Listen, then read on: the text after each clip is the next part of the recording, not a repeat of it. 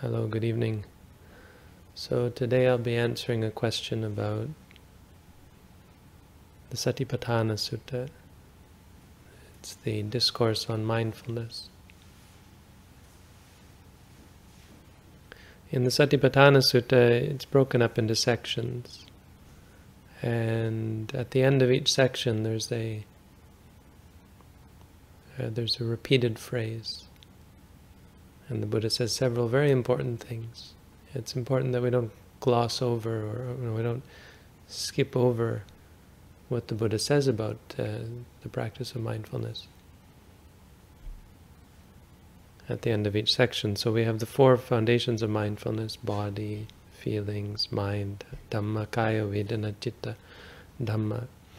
And then Kaya and Dhamma are split up into sections. And one part of the ending of each section says that, well, the beginning actually, where it says iti ajjatang va kaye kayanupasi, and so on. Ajjatang means internally. Thus one is mindful internally. And then he says bahidava, or externally. And then he says internally or externally, or internally and externally.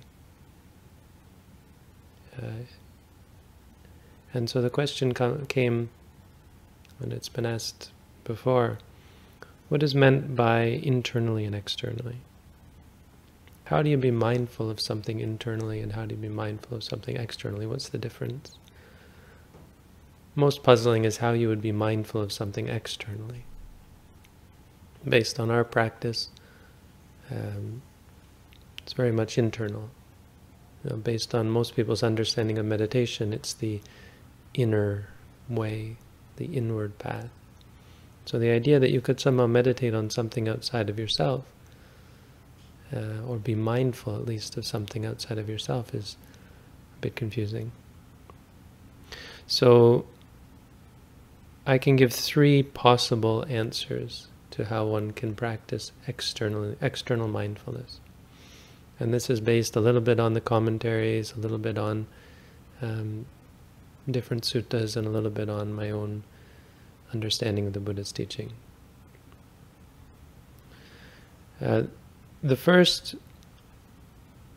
way that one can practice mindfulness externally is in the practice of vipassana. The second way someone can practice mindfulness of something externally is in the practice of samatha. And the third way that one can practice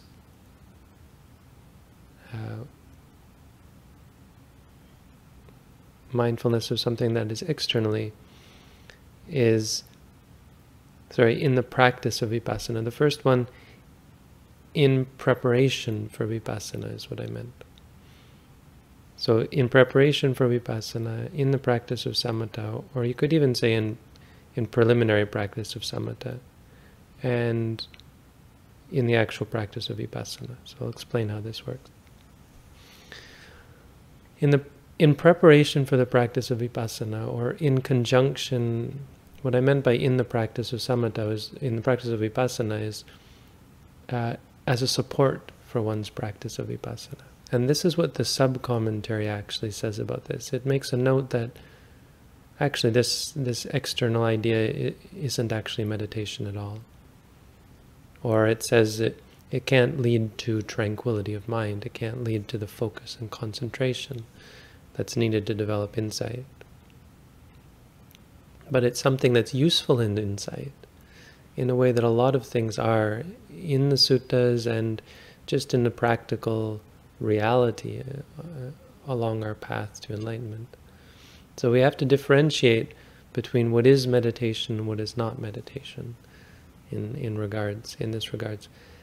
And based on the sub-commentary's explanation, there's this idea that our reflections on external realities can often be quite valuable in our own practice of mindfulness. Even though it's not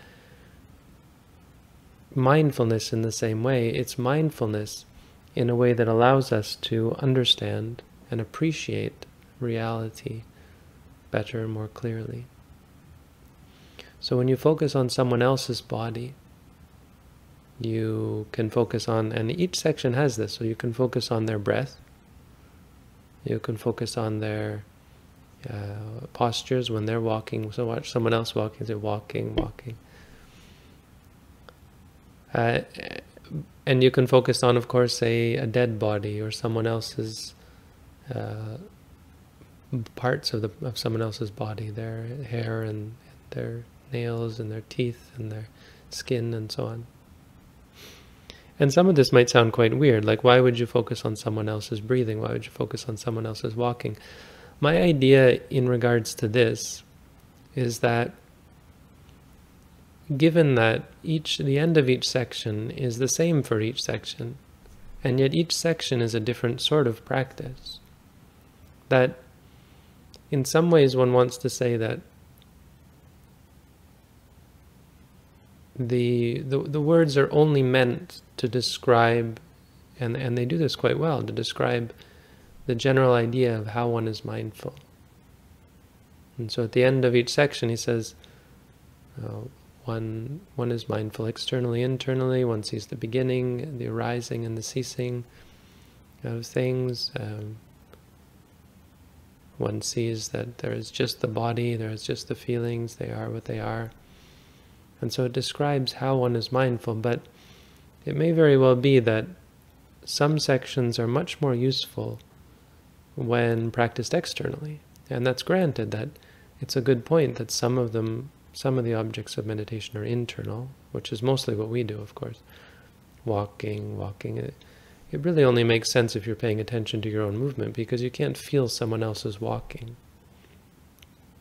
With the breath, well, there are different kinds of breath meditation. With our breath meditation, it doesn't make sense that you should focus on someone else's rising and falling, because you won't actually experience rising and falling. You won't experience the tension, you won't experience the flaccidity. But in regarding a corpse, which is a part of the sutta, it can be quite useful. Useful, let's say, for vipassana. Because if you're looking at someone else's dead body and bloated body, and then the flesh being rotted, maggots coming out of it, don't say that that's just a concept. That's quite powerful as a reflection. It sets a very good tone for your own practice. It leads to revulsion, makes you realize that actually this body is just like that. Hey, there's bones in this body as well, and so on. And even mindfulness of the parts of the body. If you look at someone else, suppose there's someone who you're very much attracted to, you can focus on their hair, and you think, oh, their hair is quite beautiful or quite handsome. But then you study their hair in a Buddhist way, and you think, oh yes, this hair of theirs is planted like rice in their scalp, which is not just mud and water. No, in the scalp there's blood, and there's oil, and there's flakes of skin, and so on.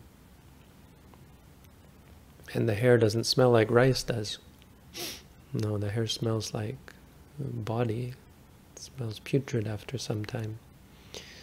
The nails, they turn yellow, they get dirt and skin and particles and all sorts of stuff underneath them.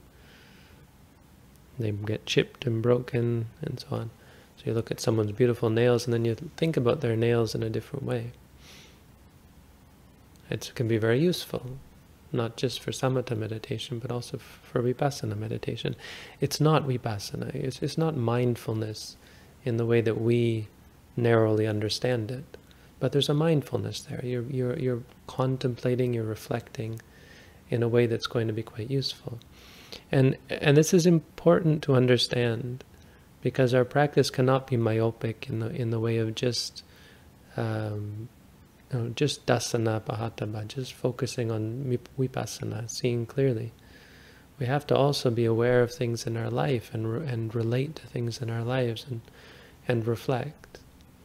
we have to make a clear delineation between actual mindfulness practice and mindful reflection, where you say, Achirang Vatayang Kayo, before long this body will lie on the earth just like that body there. Now, that's a reflection. It's not actually being mindful of arising and ceasing phenomena, but it's an external reflection, focusing on the body and seeing the body dead, focusing on the body and seeing it ugly, and so on.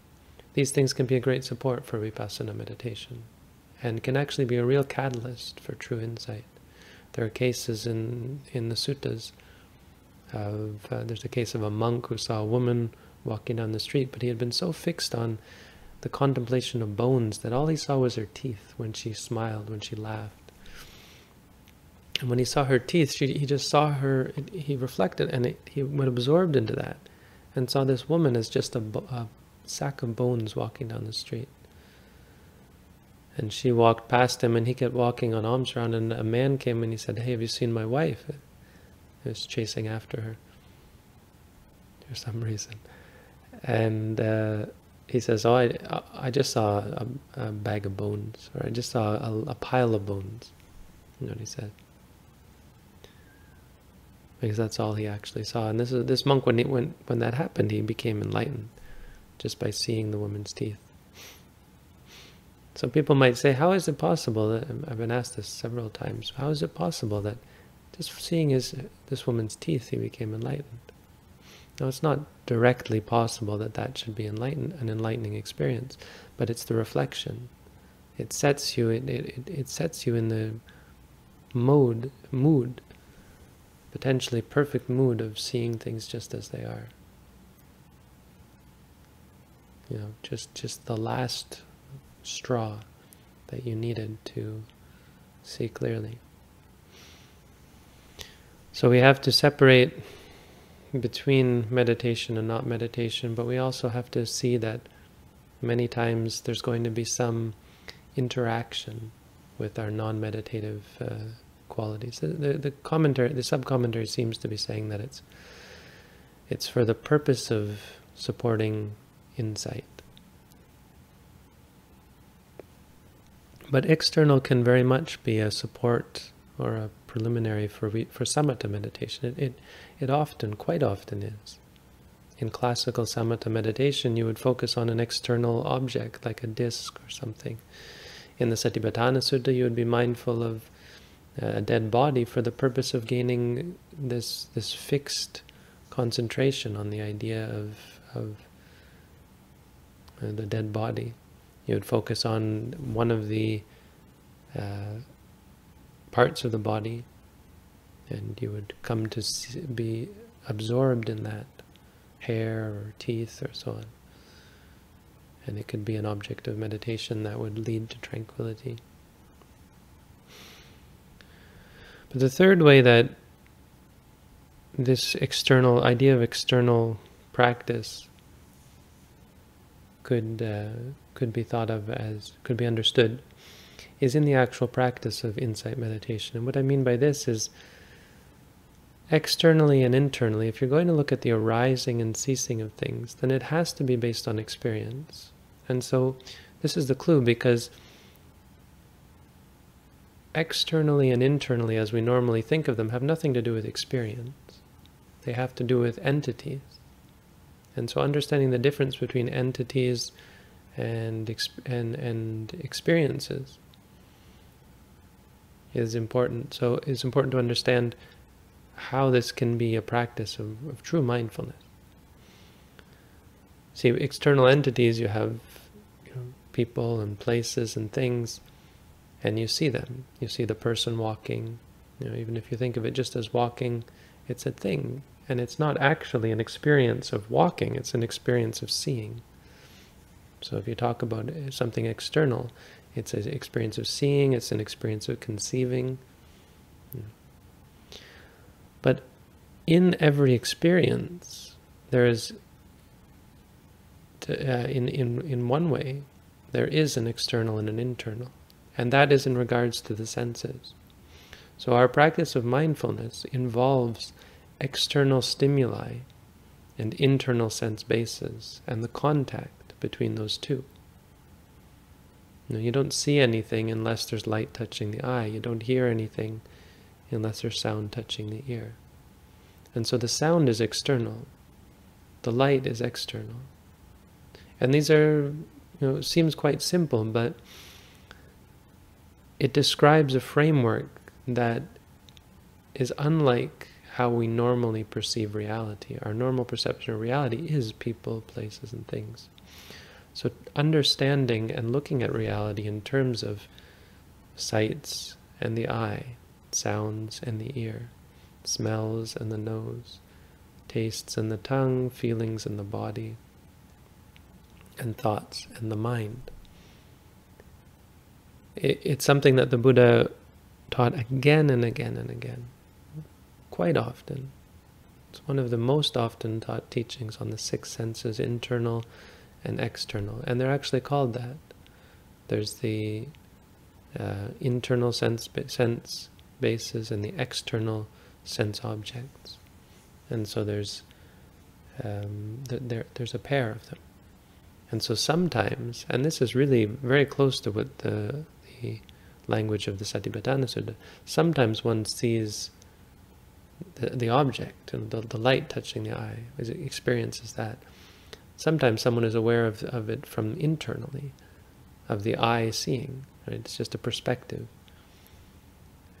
Same with so sometimes someone is aware of the fact that the ear is receiving the sound, sometimes sees it more as the sound that touches the ear.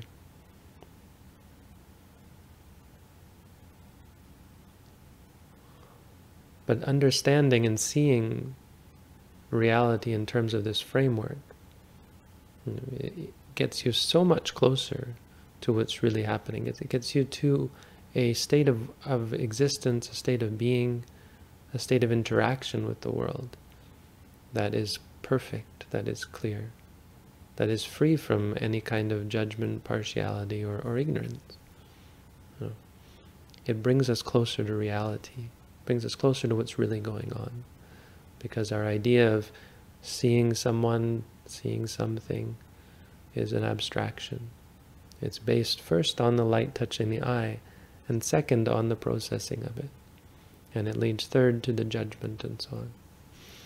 Because experience is momentary, our sights and sounds and smells, they come and they go. And because they are simple, they are basic, they are fundamental building blocks, there's no possibility, there's no potential for clinging to them. When you're aware, when you're observing from the point of view of light touching the eye, there's no room for any attachment. And so this is, I think, the best way. It may not be what the Buddha actually meant when he said, or what the words in each of these sections actually means, this specific teaching. But it is a good opportunity for us to look at, in vipassana meditation based on the four foundations of mindfulness, to look at how we perceive reality, how reality presents itself to us, and that is through these six senses. So when we say to ourselves, seeing, there's actually three things. There's the light, there's the eye, and there's the consciousness. Because even if there's light touching the eye, if your mind is somewhere else, you can't see. Even when there's sound touching the ear, when there's sound waves touching the ear, sometimes you're so focused you don't even hear someone when they call you. Quite often we don't notice smells and tastes and feelings until they become unpleasant, and then we realize when they become acute. So in reality there are these three things, and together there's this contact. And the Buddha talked about these again and again, and quite clear that all he was trying to do was describe reality so that we could know it when we saw it, and so that we could change the way we look at things. Like if someone looking at your car, for example, and they want to show you, they want to point out what's wrong with it so you can fix it. to show you a new way of looking at things. The way we look at things is problematic. It's imprecise. So it's not that seeing people and places and things is wrong. It's just that it's unable to provide the clarity that we need to change. If and when we become free from all wrongness, all imperfections in our mind, all bad habits, then we would be fine to focus on abstract entities. But because they're abstract, they leave room for misunderstanding. And when we have misunderstanding, this is where it gives rise to bad habits, bad ideas. So describing and illustrating and laying out all of the building blocks of reality and how the mind interacts with them in terms of the six senses internally and externally is a very good example. This allows us to become closer to reality. So there you go. There's three ways you could understand it. One, it's useful to reflect on external things. Two, you take the external object as a basis for tranquility. And three, it has nothing to do with external objects at all. It has to do with external aspects of experience. And that may very well be what the Buddha is referring to here. Either way, all three are valid. And that's an answer to the question. So thank you for listening. I wish you all the best.